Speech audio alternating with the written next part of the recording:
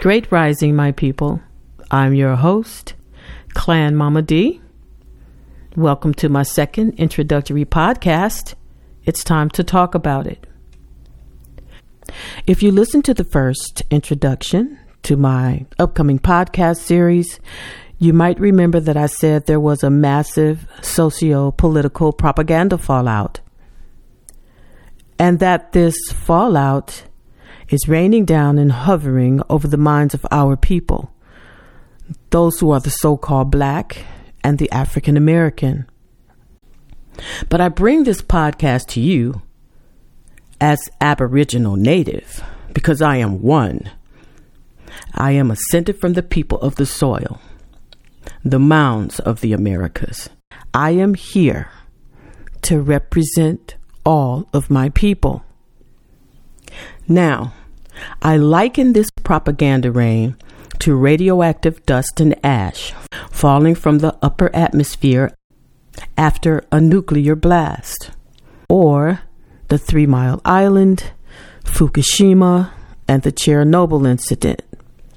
Whereas this propaganda fallout, it operates the same way, hovering over our minds, guiding our thoughts, with explosive sound bites that mushroom into persistent lies and willful deceit. And my people, we have learned to live our lives according to this propaganda's radioactivity. We are living in seriously treacherous times. That's why this ain't gonna be no feel-good podcast filled with hope and count it all joy affirmations. It's time to use our empiricism, because frankly, my people, we can't afford the luxury of waiting anymore. Because no matter how many bywords they call us, for the bulk of our Aboriginal bloodline, our experiences in a nutshell are the same. Those who govern this artificial world have made it a very ugly and extremely dangerous place for us all. And our Mother Universe, our motherlands, and the womb bearers of our bloodline is filled with tears and crying out with lamentation for her children, because her children are being murdered by audacious civilians who believe they have the right to hunt them down and shoot them, the same as those who are hired and paid to police them rather than protect them. The children of the Aboriginal people of the Americas endure a system that legislates against the very nature of their being in order to privatize them into legal enslavement. And most of us, we don't even know that for over 2 decades, undocumented and documented Mexicans and Latino peoples and their mafia gangs have killed and ethnic cleansed hundreds of our neighborhoods. They have literally wiped them out and have taken possession of their homes by force. In fact, the police have called this phenomenon a campaign, because that is what it is. A campaign to force African American families to leave their own neighborhoods. Let me give you an example. Compton, with a population of almost 100,000 citizens, it has been predominantly Aboriginal Native for decades, until recently.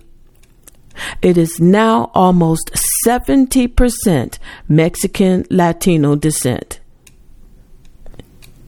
These actions call for a legal cease and desist order. But first, we must ask ourselves, was George Zimmerman's actions against Trayvon a legal citizen's arrest or an act of genocide? Are police shootings of innocent Aboriginal peoples of America police brutality, or are we witnessing commissioned acts of genocide? And are the Mexican Latino community and gangs committing acts of ethnic cleansing against our people? Or are they just blatantly committing acts of genocide?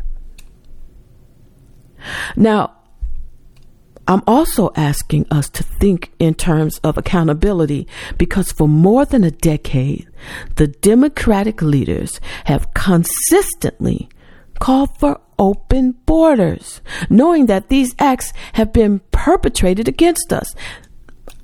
They must be held to accountability, for they are guilty of legal acts of omission, because they have yet to mention that the Mexican and Latino people have called for open season on our people, our bloodline, our families, our children, our communities. And the news media, they've made little mention of this declaration of war against us. They have also been quiet. So shouldn't they also be held accountable for keeping this away from us? This most important news, they have kept it on the down low. This lack of accountability is also another form of genocide. So now, that's this month's topic. For July, we will be talking about genocide, because it's time. But before I bring this introduction to a close, I want to invite you to engage with me and join the conversation. It's time to voice your thoughts and address the real concerns on these questions I'm raising for this topic. Now, to do this, you can leave a written response on the website at itstimetotalkaboutit.com, or it's time to talk about it mail at gmail.com. You can also write a response on the SoundCloud podcast site. You can also create a recorded response by phone message at 734-743-1708. And once you have done so, I will choose and use several responses for sharing on the upcoming Genocide podcast. So get involved, because we are our own solution. I want to thank you for listening. This is Clan Mama D. Looking forward, and be free.